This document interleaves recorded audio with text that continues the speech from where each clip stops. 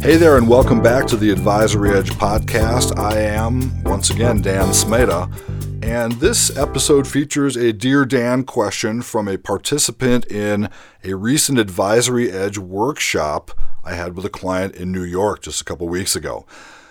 A producer asked me, Dan, how many level 1 questions are too many, and how do I avoid asking too many level 1 questions?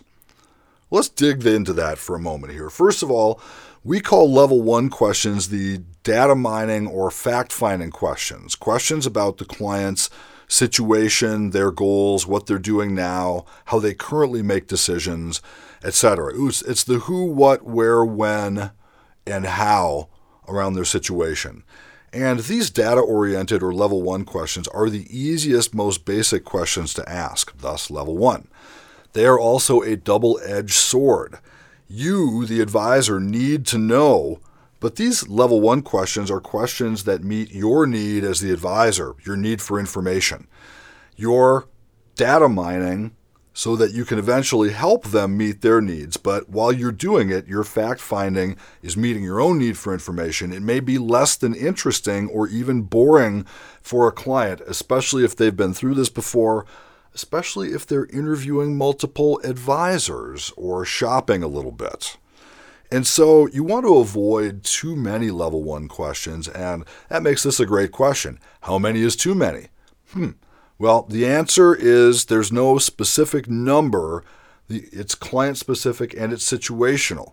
However, what you can do is avoid falling into the trap of too many level 1 questions. And here's what we mean. Here's a trap. When you ask all the fact-based questions, all your level 1 questions first before you get to what they care about, that's a trap of too many level 1 questions too soon. If you're conducting your background research on the client instead of before the client meeting, you are falling into the trap of asking too many level 1 questions of the client. You could be finding that information other ways. And then if you're asking them questions that qualify your sales opportunity before you're getting into a discussion of your needs, you're falling into the trap of too many level 1 questions too soon. You may need to know what investments they have in what vehicles and how they're doing certain things, but all in good time, and there's a sequence. It's easy for doctors to do all the things we talked about. Right, they have a 3-page questionnaire you fill out in the waiting room, which usually starts with a little bit of info you need to provide on who's paying. And you know why doctors can get away with this is because you're coming to see them. It's different for us, though, as advisors, especially in a competitive situation.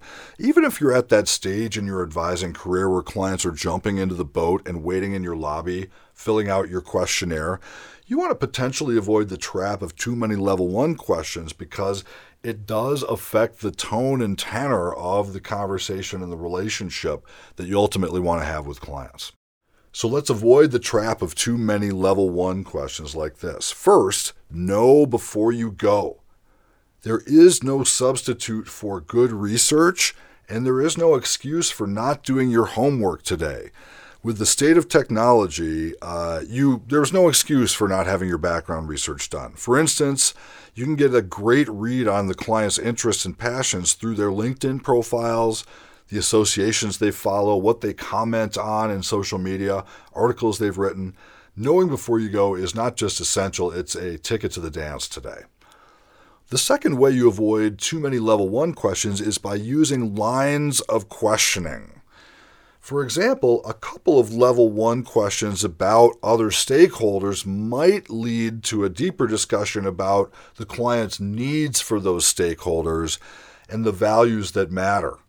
This is what happens when you scratch the surface of something with a level 1 question and you use a level 2 or desire question to follow up on that. You don't have to find out all the facts first, just enough to get into a needs-based discussion. Thirdly, start with the client's agenda.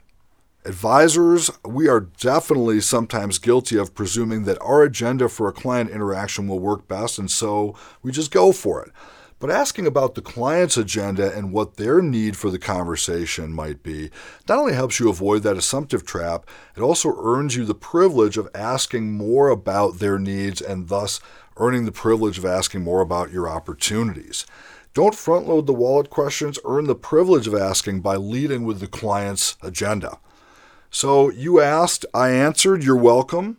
Thank you for listening to the Advisory Edge podcast. I'm Dan Smeda. For more on this topic, check out the forum on my website, advisoryedge.com. It's a full dose of goodness every month for less than it costs you to acquire a quality lead. See you there, and good luck till next time.